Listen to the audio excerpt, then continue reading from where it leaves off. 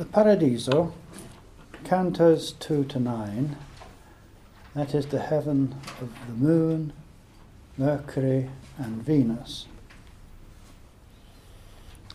And so Dante ascends with Beatrice to the heaven of the moon. What are we to make of Canto 2 with its outmoded scientific and scholastic arguments? With all probability, Dante inserted it in order to catch the attention of the reader who was more concerned with science, the ratio, the metaphysics, or the spiritual way. It's a sort of life jacket thrown overboard from Dante's ship of the intellect, as he calls it, for the potentially floundering. Catch hold of this, and maybe you will travel with me a little further. However, for the purpose of our work, we should go to the substance of what is said in these cantos and leave the more curious to read the commentaries. First, note the poet's extended address to the reader. He is worried for his readers, who are trying to follow his text and its meaning. He likens their intellects to little boats following the wake left by his intellect as they sail across uncharted waters of a vast ocean. Indeed, it is easy to approach the spiritual with an intellect than... Sorry, what have I written there? Indeed, it is easy to approach the spiritual with an intellect that is sceptical or caught in the psychic worlds, with the result that damage rather than healing may take place. The poem, as already emphasized in the preceding introduction to the Paradiso, is concerned with contemplation of life and its ultimate meaning, and will not satisfy the curiosity of a mere rational approach. Like a good director, Dante has from time to time spiced his tale with asides in order to hold the reader's attention, and such is Canto 2. A man who, on the literal level of interpretation, maintains that he has been to the moon must surely give some account in terms of the science of his day. The clue to our approach comes in line 8.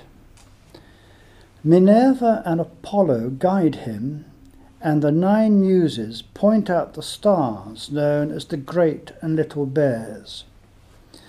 The little bear contains the North Pole star. Our search, says Dante, is for the abiding golden fleece. Surely this is easy to interpret. Dante starts with wisdom, Minerva, and this he will convey through poetry, Apollo, which he hopes will be inspired, the muses, to give an indication of right orientation for the little barks of our intellect.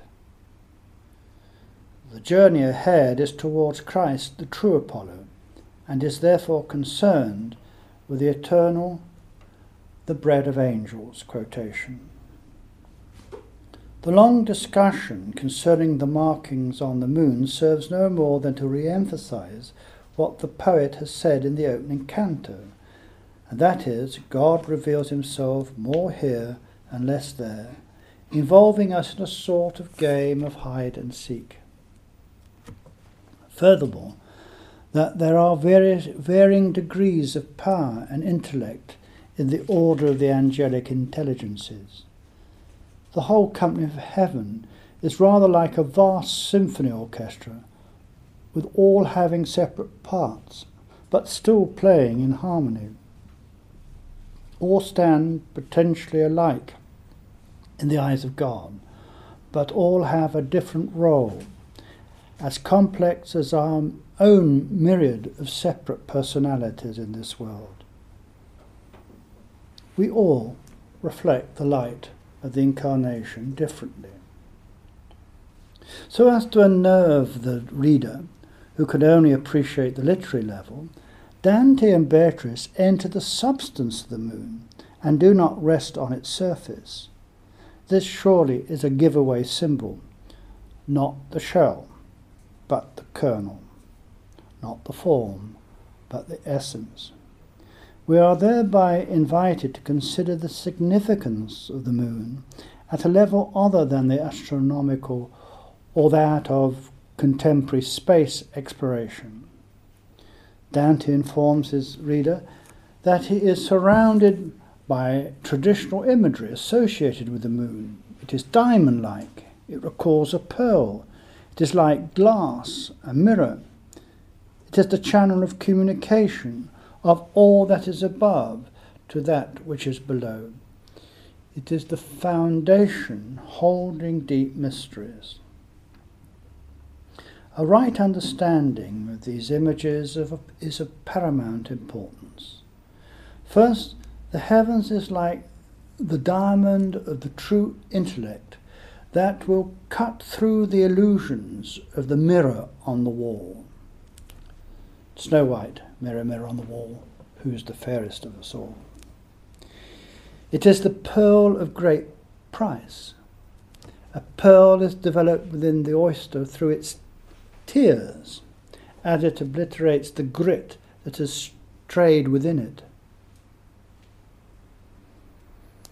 It is like a glass that helps us to focus more clearly, like our glasses. It is the mirror reflecting the light of the glory, as does the physical moon in the night sky. It is the mystery of God being with us, the Shekinah, the soul in all its glory. Consider Dante's text. It concerns essentially the feminine, the receptive. Piccata dei Donati, the Empress Constance, the singing of the Ave Maria, the true fruit of the womb, Jesus, who must be born in each of us. It is also about the breaking of vows, the inconstancy of our will, our waxing and waning in the intensity of the light that enlightens all who come into this world. It also concerns our sexuality. For example, Canto 5, lines 1 to 84, should be taken in the context of Canto 5 of the Inferno and of the Purgatorio. Francesca da Rimini was trapped in the vortex of her passions. Pia de Tolomei, unshriven in her prison tower, amid the malaria-ridden marshes of the Maremma, alone, left in the struggle of the mind with the passions, without counsel and absolution. Francesca is self-pitying, the epitome of her sin. Pia, on the other hand, evokes our pity. Both are at a deeper level about the will, or the lack of it, our procrastination, and the covenant we personally make at a deep level, the Lord our God. In the Heaven of the Moon, as already noted, Dante speaks to women, the receptive principle. But the feminine is only fertile in relation to the masculine. Therefore, the heaven is essentially about the seeds of life.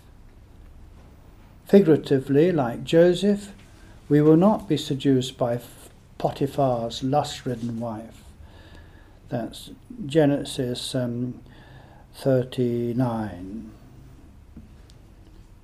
It's interesting that Potiphar, as a name, means belonging to the Son or the gift of the risen one. She was anything but that. Nor will we delay.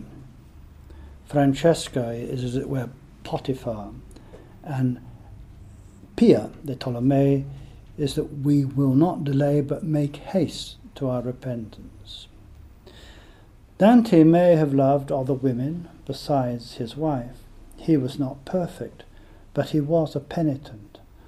Moreover, he did return to his ideal. Beatrice is not only the epiphany granted to us, she also represents the covenant we may make with the Lord at the depth of our being. And this vow cannot escape our sexuality. Indeed, it is very much part of it, and it should make us to stand right before God. For Orthodox Christians, there are only two ways permissible: celibacy or marriage. Both understand the body as representing the mystery of the temple.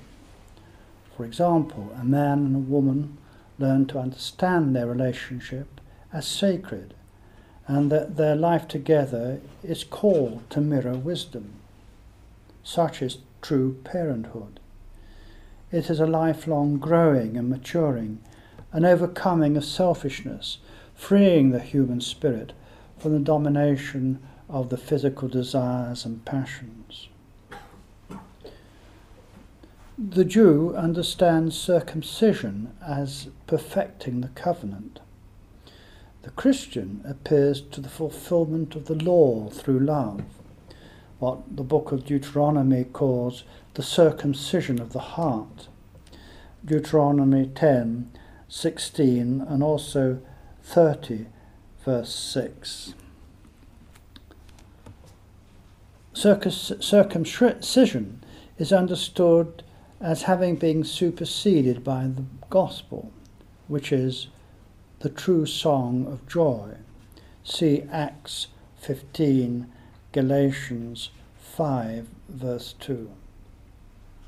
As Dante learnt to his bitterness in the dark wood of his passions, sin in sexual matters brings about a flaw in the principle of the heaven of the moon within us. That is, the will, the waxing and waning of our will. It has to be rectified. Hence Dante's journey down through hell and the struggle up Mount Purgatory. Therefore this, the first of the heavens, is supremely about our resolutions, our failures, our waxing and waning, our will, the good that we would do but fail to do, the deep intention of our heart. And the commandment to be contemplated here is clearly, "Thou shalt not bear false witness." Our yea must be yea, and our nay, nay. There is to be learned no shilly-shallying. The honesty of our personal covenant will open our heart and make it receptive. It enables life to flow downwards to the earthly paradise and upwards once more to the celestial rose. It is like St. John Climacus's ladder that reaches to the heavens and which barely touches the earth. Of course, we make rash, often immature vows and put foolish shackles around our mind and soul.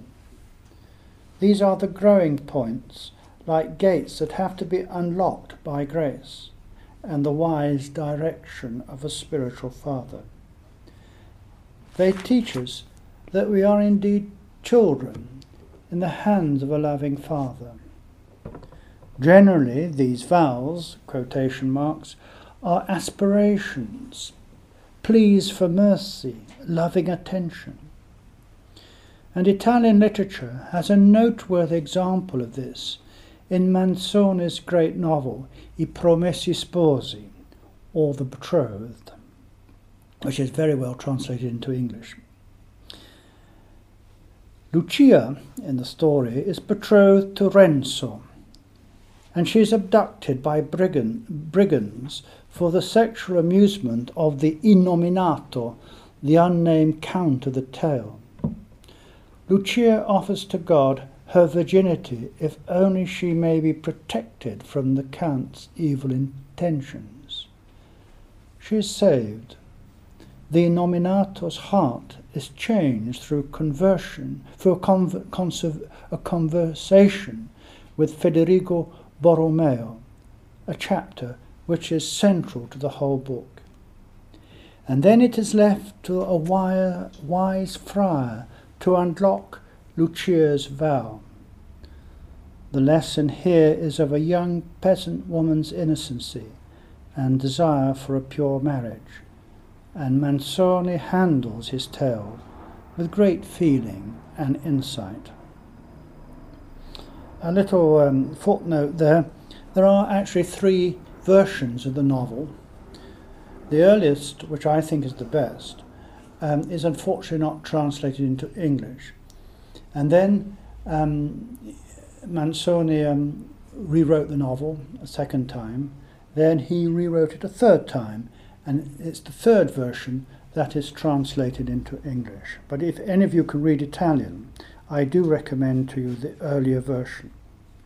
It is more immediate and direct. And the earlier version is called, if my memory is correct, Renzo e Lucia.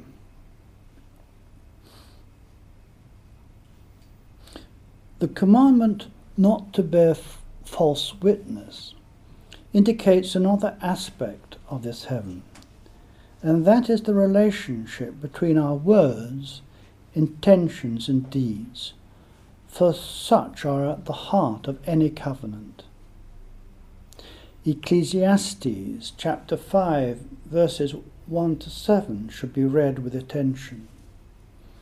It is foolish to be rash with words, better that they be few.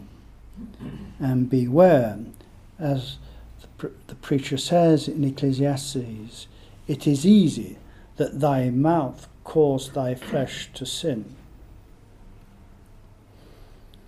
In all this, right contemplation of the Scriptures, the tradition of the Church, the writings of the Fathers, and the wise are essential.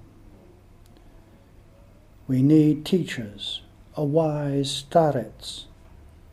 The inner significance of the day and its unravelling require constantly being open to us. Mere intellectuality, a sort of Gnosticism, is a fatal concoction. The person who thinks that they know, they have the so-called secret knowledge, is in reality lost. Intellectual pride is a stumbling block that hides one from the life of the Beatitudes. The intellect easily judges, thinks it knows. Judge not, and be not judged. And this morning I was reading a thought of Simon Meyer. Confess that wise ignorance, that when it exists, there is true science. He means science in the wider context than merely the physical. Confess that wise lack of knowledge. So if you think you know, you're going to stumble. Dante dedicates 4 cantos to the heaven of the moon, and thereby does not expect us to take his argument lightly. Canto 3 is particularly memorable. The faces of the inconstant to vows appear pearly, faint and indistinct. He speaks with the soul of Picarda, the sister of his friend Forese Donati, who we met in Purgatory. Dante conveys her gentleness and kindness skillfully, making her a portrait of one who yields to the pressure of others, lacking steadfastness of will and resolve. However, her joy is now complete. Her eyes are ridenti, laughing as she speaks, smiling, sparkling. She is perfectly happy to reveal herself to him in this, the slowest heaven, the one furthest from the Empyrean. Notice that Dante changes the order. We would think the moon would be the one that's going the fastest, but as in one of Shakespeare's great plays, The Taming of the Shrew, you have to learn the opposite in the spiritual life. Remember, the shrew is told to say it's midnight at midday, and so on. So you've got to think completely opposite to the rational mind in paradise. She is perfectly happy to reveal herself to him in the slowest heaven. Lines 52 to 54. Li nostri affetti, che solo infiammati son nel piacere dello Spirito Santo, le tizzan del suo ordine formati. The sole good pleasure of the Holy Ghost kindles our hearts, which joyously espouse, informed by him, whate'er delights him most. Dante perceives a divine likeness mirrored in all about him.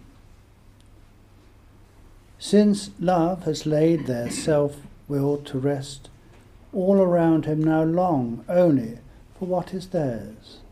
Their desire is purely for God, and they are therefore perfectly happy with their place and the grace bestowed thereby. Lines 85 to 87. En la sua volontà de nostra pace, ed è quel mare al qual tutto si muove, ciò che el cria e che natura face. And in his will is our peace. It is that sea to which all moves, both what it creates and what it makes. Dante then realizes that everywhere in heaven is paradise, and that the grace of the supreme good reigns in different measure wheresoever it wills. It is one, quote, it is one sweet life, diversified. The souls vanish, singing the Ave Maria, the great hymn of the Incarnation, into which we have all been made partakers through baptism and the Eucharist. Canto 4 emphasizes our introduction to the meaning of the heaven of the moon. Our self-will paralyzes us, and we need to be freed from its bonds. If the will won't, nothing can force it. Even our least acquiescence signs a pact with force, says Dante. Like Jacob Boehme, Dante sees in our free will the whole mystery, the principle of all things in our mortal life. Our will is engendered by the illusion of images, idols. We grasp after vanities. The eternal intellect of the divinity is free will, which grasps after nothing. It would only share in love, in relationship. In love it resides, hence the mystery of the Most Holy Trinity. It cannot be possessed by anything. It is neither far nor near, neither high nor low, but is everywhere, and yet it is not known until we know it for the love of, as it were, nothing, just fulfillment in the mystery of the Lord incarnate. For it is invisible and only to be known in the heart. The anger is to fall away from his will. Conversion, metanoia, turning, is to discover ourselves in the arms of the divine compassion and mercy. Hence the profundity of the prayer, Lord Jesus Christ, Son of God, have mercy upon me, a sinner.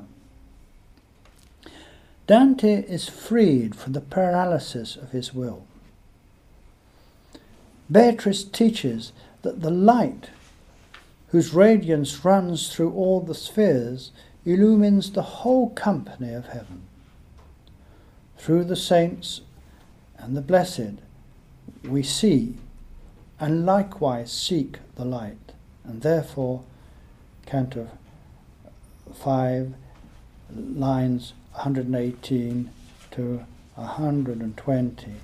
Take thy will of us and sate thine ears. Being members incorporate into the mystical body makes us friends of a vast crowd of unseen witnesses. It is a life totally opposed to the so-called lifestyle of modern individualism with its commercialism and grasping after things, after experiences. It is koinonia. I use the Greek because the Greek means more than simply fellowship in a Boy Scout sense of the word. And the life of agape, which is badly translated as merely charity, the life of love. Love in relationship, koinonia. The Heaven of Mercury, Canto 5, line 91 to Canto 7. The heaven appears on first acquaintance to be very politically orientated and a mere support to the poet's own political ideas. The Emperor Justinian takes centre stage. At a superficial level, the ambitious in this life seem to be the heaven's sole objective. Maybe considering the ancient god Mercury can help us here. After all, it is his heaven. Through the emblem of philosophical insight, he was also a very worldly wise god, and also to be considered to be the god of thieves, an appropriate god for politicians and the ambitious of this world. We must lay aside the latter idealistic Neoplatonic interpretations of Marsilio Ficino and his circle here, and consider the older classical understanding of a god who is hard to tie down, just as a drop of mercury on a hard surface, for he is ever scheming and ambitious. And appropriately, the commandment associated with this heaven is, "Thou shalt not steal." How to break the shell and get at the kernel of Dante's teaching here? One clue is to realize that the various heavens are not isolated but interdependent, related to each other, communicating energies. Furthermore, all the souls who reveal themselves in the various heavens do not dwell there, for they are with God in the celestial rose. They descend in order to make known to the poet various degrees or stations of spiritual growth through contemplation. Above Mercury is Venus. Below is the moon, where Dante listened to hard words relating to the will. Some think of the sheer vitality of Venus and the control, compliance and conformity of the political state described in Canto 6 has to be related to the will without waxing and waning. It is one thing to have an ideal, Venus, and then it's quite another thing to know how to interpret it, Mercury, and finally of the necessity to relate it to the will, the moon. You see how the heavens are working inward. This explains the emphasis made in the heaven of Mercury on responsibility and leadership. And who better to represent this than the Emperor Justinian of Constantinople, who lived from 527 to 565. Justinian who Dante saw in the mosaics of Ravenna, where he lived and wrote the Paradiso, Justinian struggled to hold together a decaying empire. He codified Roman law and established government in Ravenna, where Dante lived, whilst writing the Paradiso. Through Justinian, Dante saw the divinely ordained restoration of imperial sovereignty in the West. He would have been aware of these facts through the famous mosaics for which Ravenna is now famous. The Orthodox East will not go along with Dante's arguments for the empire continuing under Charlemagne and his successors, who are seen as upstarts and part of a Germanic plot made under a series of popes from Germany who conspired for a political supremacy of the so-called Holy Roman Empire. The policy ended with the Greeks being expelled from Italy and the final act of schism brought about in 1054 by the controversy over the Filoque clause inserted by the Roman Church into the Nicene Creed. It's interesting to note here that the spurious and divisive donation of Constantine, which Dante hated, dates from these turbulent years. The quality of the heaven of Mercury is to seek consistency through the institution of laws and their explanation through empathy. An example of classical music helps to understand the heaven.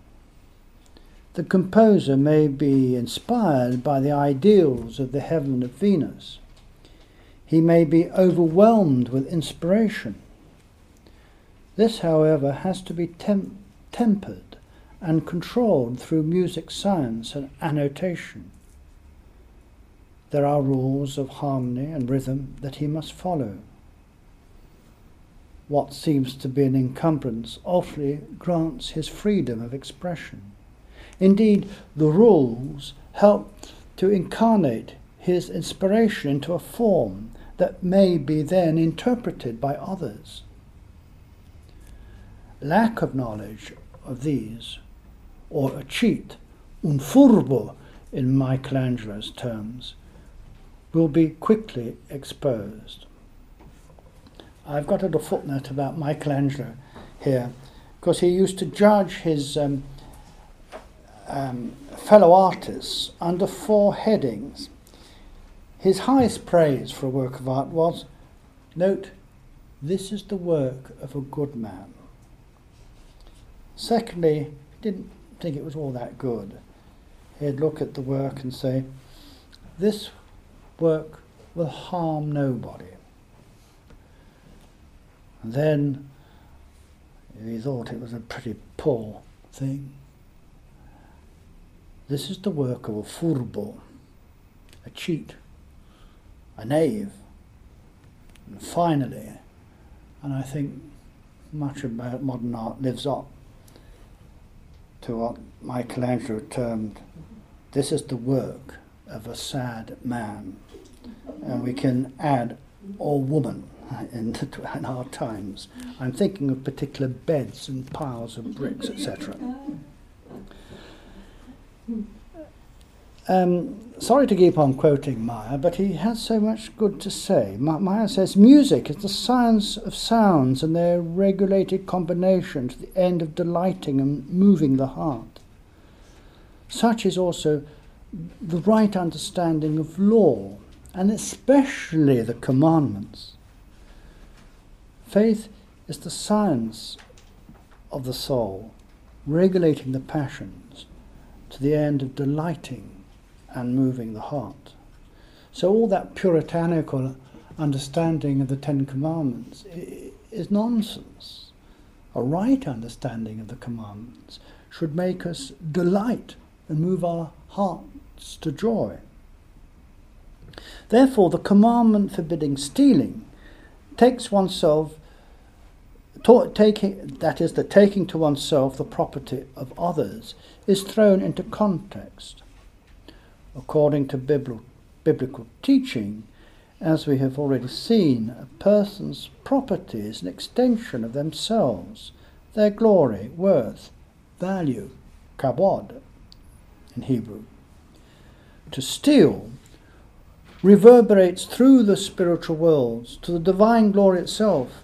Theft, the grabbing for oneself, is totally contrary to the spirit of this heaven, which has tamed through the old and new covenants the thieving God of old with right law, taming and focusing his ever-wandering mind and hands.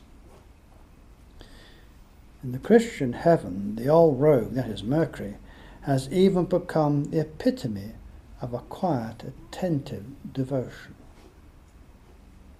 From a contemplative point of view, it is the heaven of good and wise advice, a light to lighten my path. Psalm 118 or 119, depending how you calculate the Psalms, emphasizes the need for this heaven to be in the midst of a civilized people. Teach me, O Lord, the way of thy statutes, and I shall keep it unto the end. Give me understanding, and I shall keep thy law. Yea, I shall keep it with my whole heart.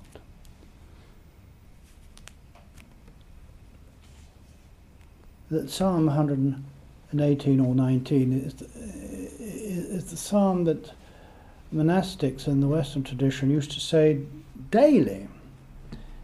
And in the Judaic tradition, it relates to all the different paths or energies on the tree of life, because each section is associated with a letter, and the letters, as you know, are on the Kabbalistic tree.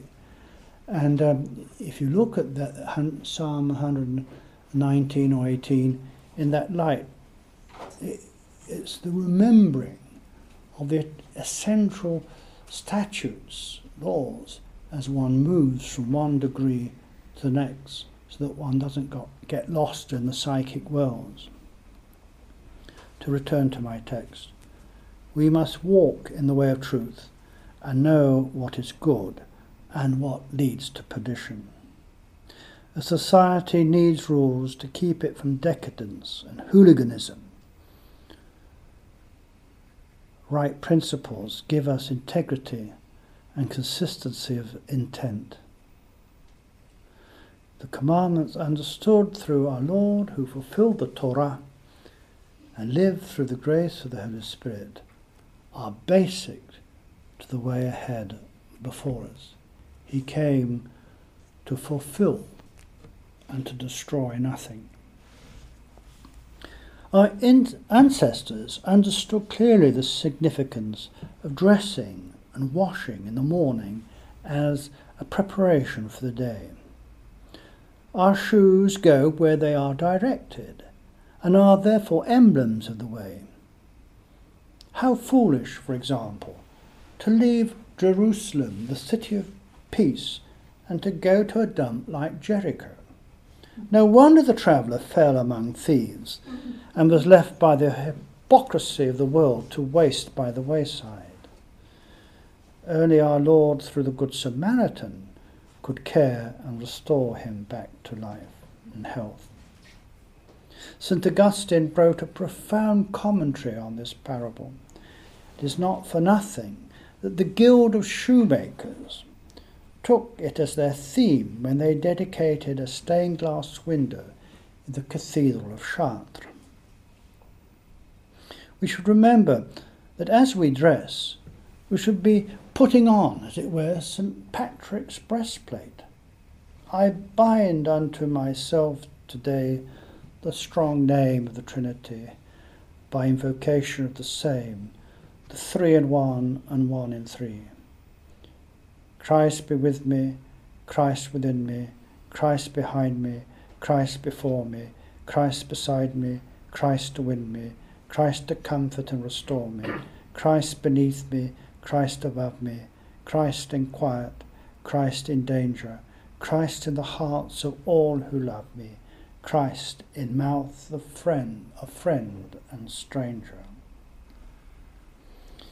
Dante makes it perfectly clear that this heaven holds the secret of good government and peace, which the praises sung at the beginning, the praises of which are sung at the beginning of Canto 7. Our ambition should be directed towards this end, social responsibility, understanding that our personal liberty ends where our neighbour's begins. Therefore, Dante's great outburst, Hosanna, Sanctus Deus Sabaoth, super illustrans claritate tua, felices ignes horum malakoth. Hosanna, Holy God of Sabbath, who dost abundantly illuminate with thy brightness the blessed fires of these realms. All advice, whether of the state, education, or in the home, should be related to living a holy and good life. This is done through a balanced emphasis on prayer and an attentive, contemplative understanding. The prince of this world will throw all that he's got at this heaven of Mercury. And the psalmist speaks at length on the issue. For example, read Psalm 56. There is nothing worse than bad law and the deceitful manipulation of power. Once again, the canto gives Dante the excuse to attack the donation of Constantine as invalid in spirit. As said elsewhere and said many times, the Dante donation of Constantine was a root cause of all the misery and lust for power and wealth within the papacy and the Western Church. Little did he know that it was a spurious document, and time has justified his perception. Whenever we wish to bring into existence the good, the true, and the beautiful, we contemplate this heaven with its emphasis on form and law. At its best, this heaven produces prophets, those rare souls who see through static laws and conventions and interpret the spirit and not the letter. It is not unsurprising, therefore, to find that the climax to the heaven of Mercury is a discussion on our redemption through the crucifixion. How was it possible that the just penalty for Adam's sin was Calvary, asked Dante? How could the incarnate Lord die under the law of such a shameful death? How could the cross make amends for our transgression? Was the fall of Jerusalem and the diaspora all part of the will of divine justice? Then Beatrice's answer revolves around two essential threads of thought. First, the mystery of God's self-giving, his kenosis, his self-emptying, which demonstrates the divine humility and compassionate largesse. Our redemption was not a matter of wiping the slate clean, but God's actual participation in historical time and our mortal flesh. God renewed our life and gave us the possibility of participation in the world's redemption through our own sanctification. Secondly, history, the course of chronological time, that is, the course of worldly events are just. We are the victims of our own selfishness and misdirected actions. For example, just to go from my text today, the whole ecological crisis that we're in today, Dante would say it's just because we've misused nature. We've misused it through our ambitions, false ambitions and greed and misuse of so-called law and science. Our personal sins reflect and involve others, and it is the innocent that suffer. The fall of Jerusalem was the sin of the few who cried out for the Lord's crucifixion, falling on the backs of the many. That's Dante. Likewise, the wars of history are devised by the few and involve the many, among which the innocent suffer. It is the child, the young, mothers, the infirm, the handicapped, who do not escape the terrors of war. Thus the cross, teaches Beatrice, stands at the centre of life, at the very spot where evil manifests its power in the hearts of men, committing the innocent to outrage. Here, as we shall see, when we come to the heaven of the martyrs, that is Mars, lies Dante's insight into how the anger brewing in the hearts of men and women causes the cross to be imprinted on history.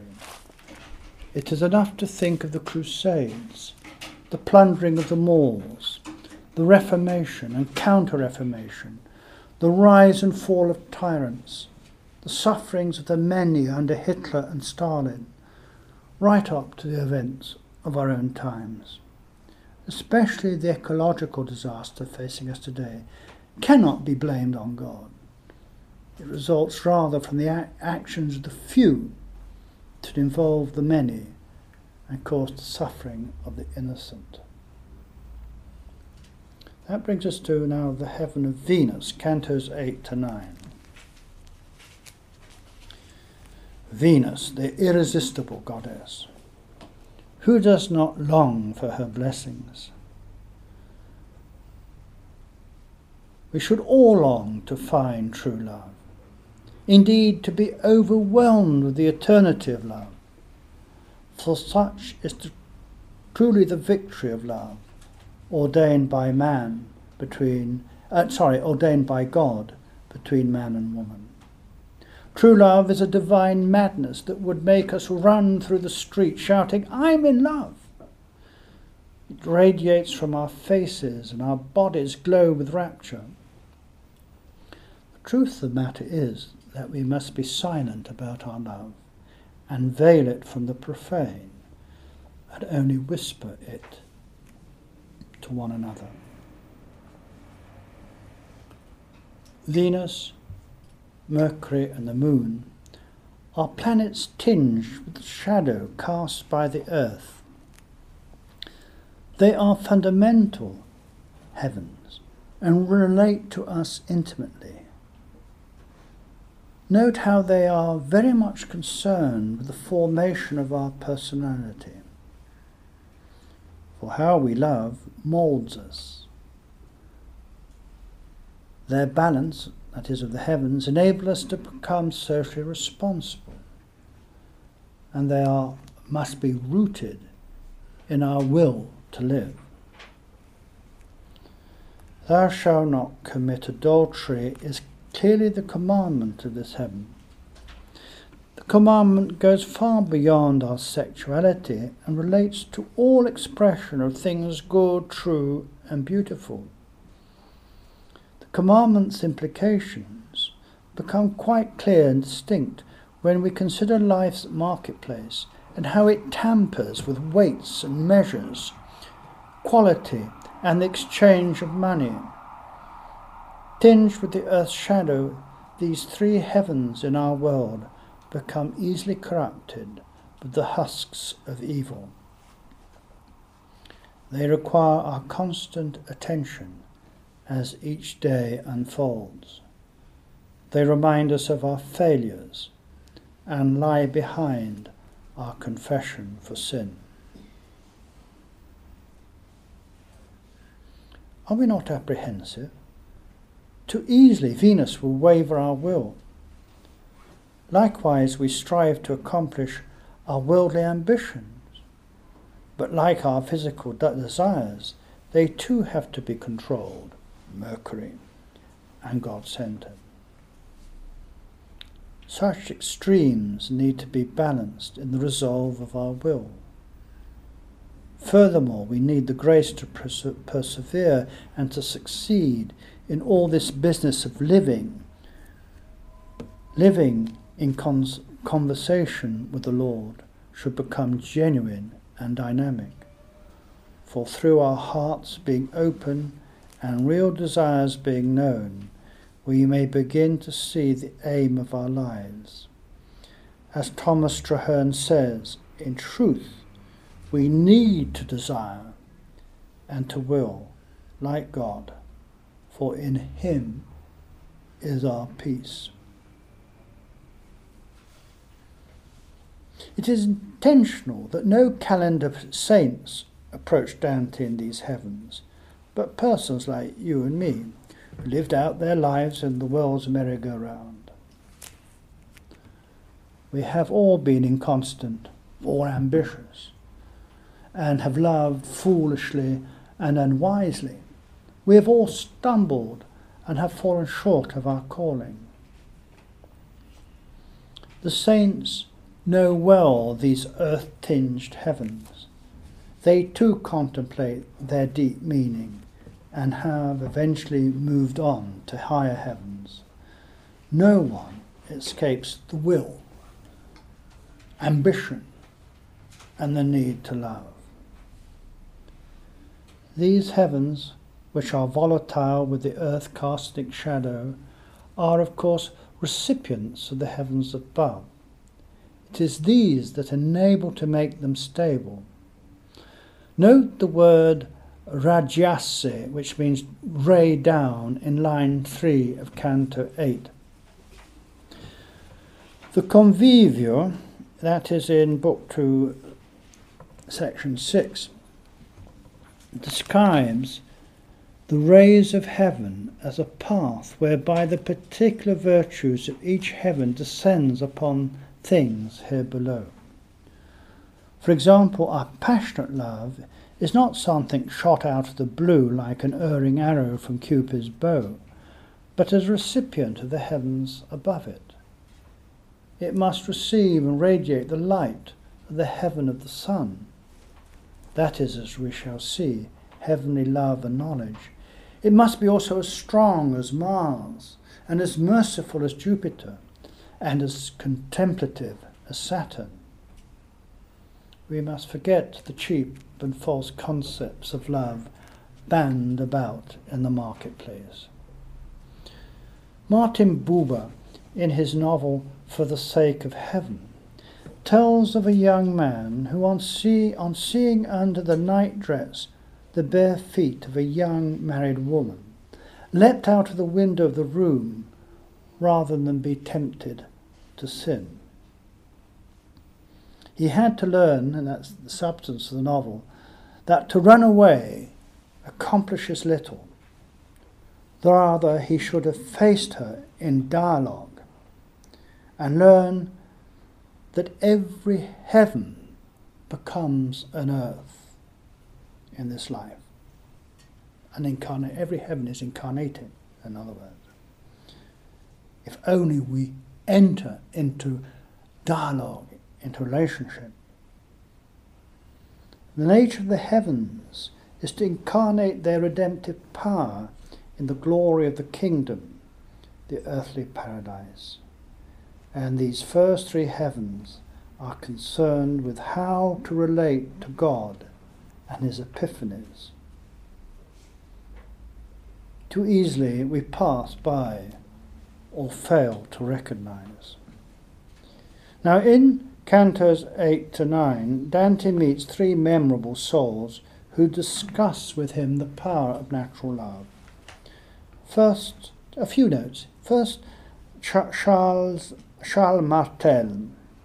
Charles Martel, 1271 to 95, crowned King of Hungary and heir to the throne of Naples, was the grandson of Charles I of Anjou, who had supported Florentine Guelph interests.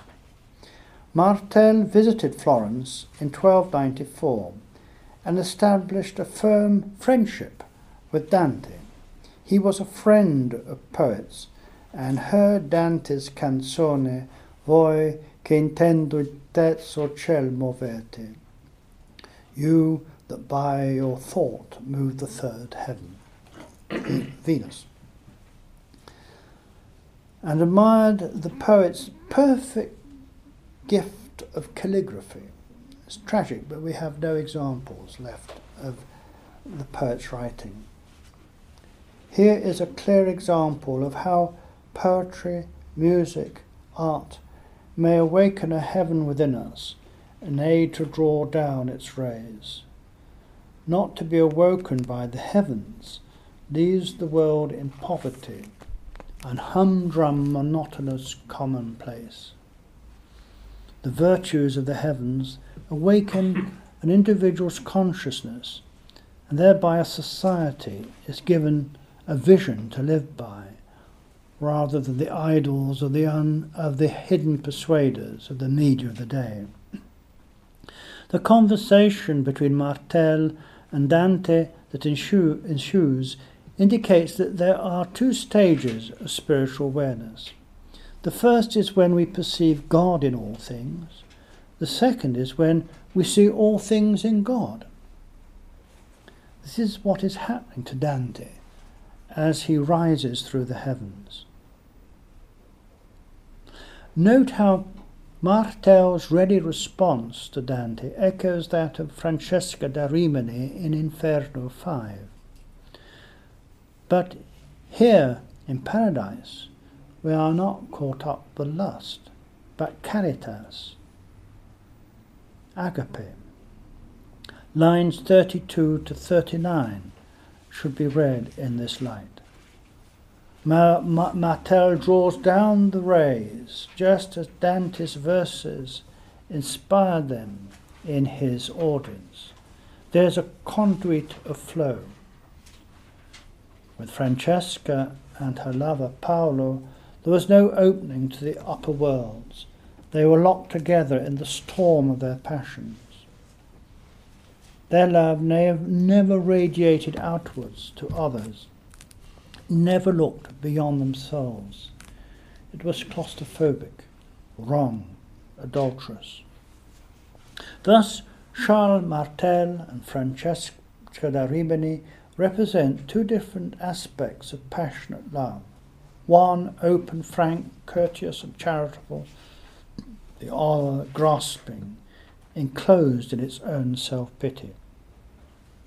Through Martel, Dante is emphasizing that the response to love, in quotation marks, must be masculine and not manipulative.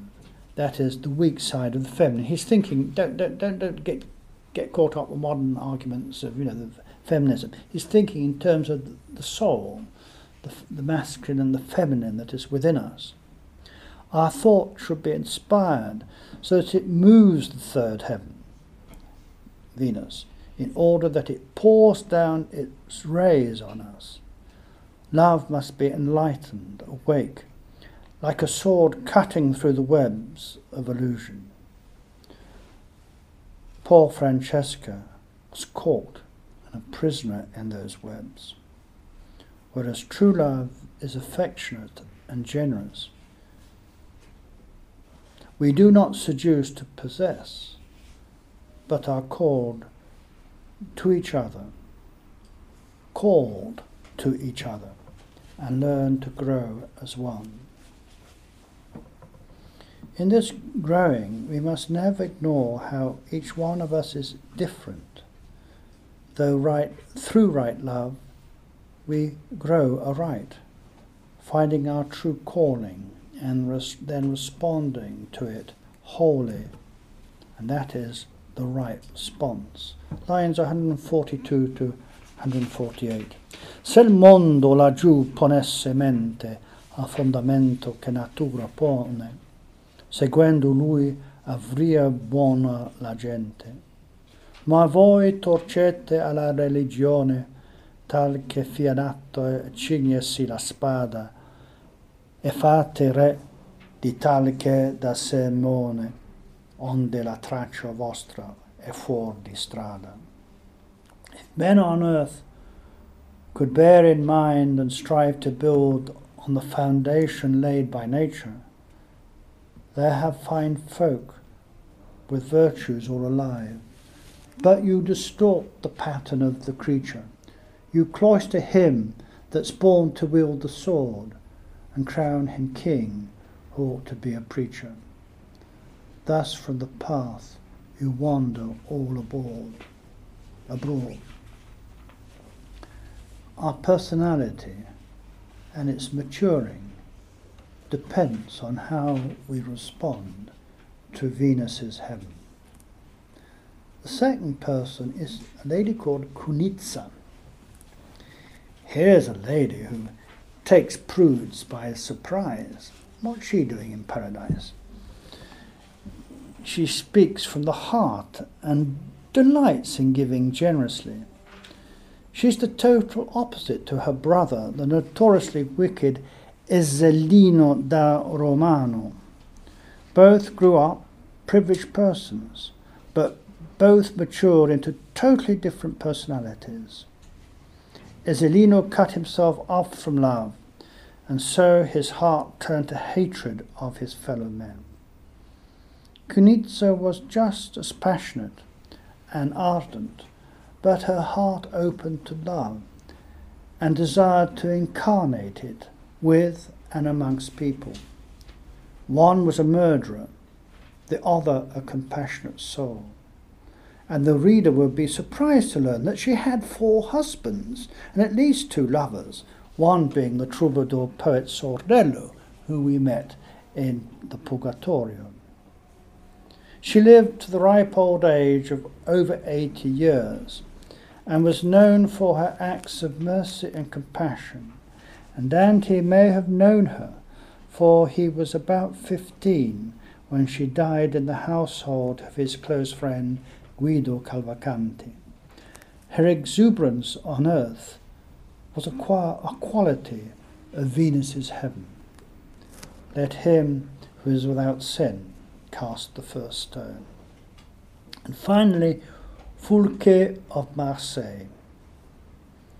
Thirdly, a poet who dedicated a life to pleasure, but who eventually became a Cistercian monk, and later to be an abbot, and finally the Bishop of Toulouse. He answers for us any perplexity as to why these pleasure lovers are in paradise. In this heaven there is no more repentance, that having already been accomplished. Rather it is a place where one learns to smile. The souls contemplate with ecstasy and joy the wondrous order of how God draws out of our fumbling responses and attempts to love strange patterns that are in heaven understood to be manifestations of his power. Our human love does relate to divine love. Of this mystery, no better example has been left to us than the harlot Rahab, who through her marriage to Salmon became an ancestor of Christ in the incarnate life. See Joshua 2 and 6 verse 22, and Matthew chapter 1 verse 5, and Hebrews 11 verse 31, and the book of James, the Epistle of St. James chapter 2 verse 25. To have loved unwisely is better than not to have loved at all.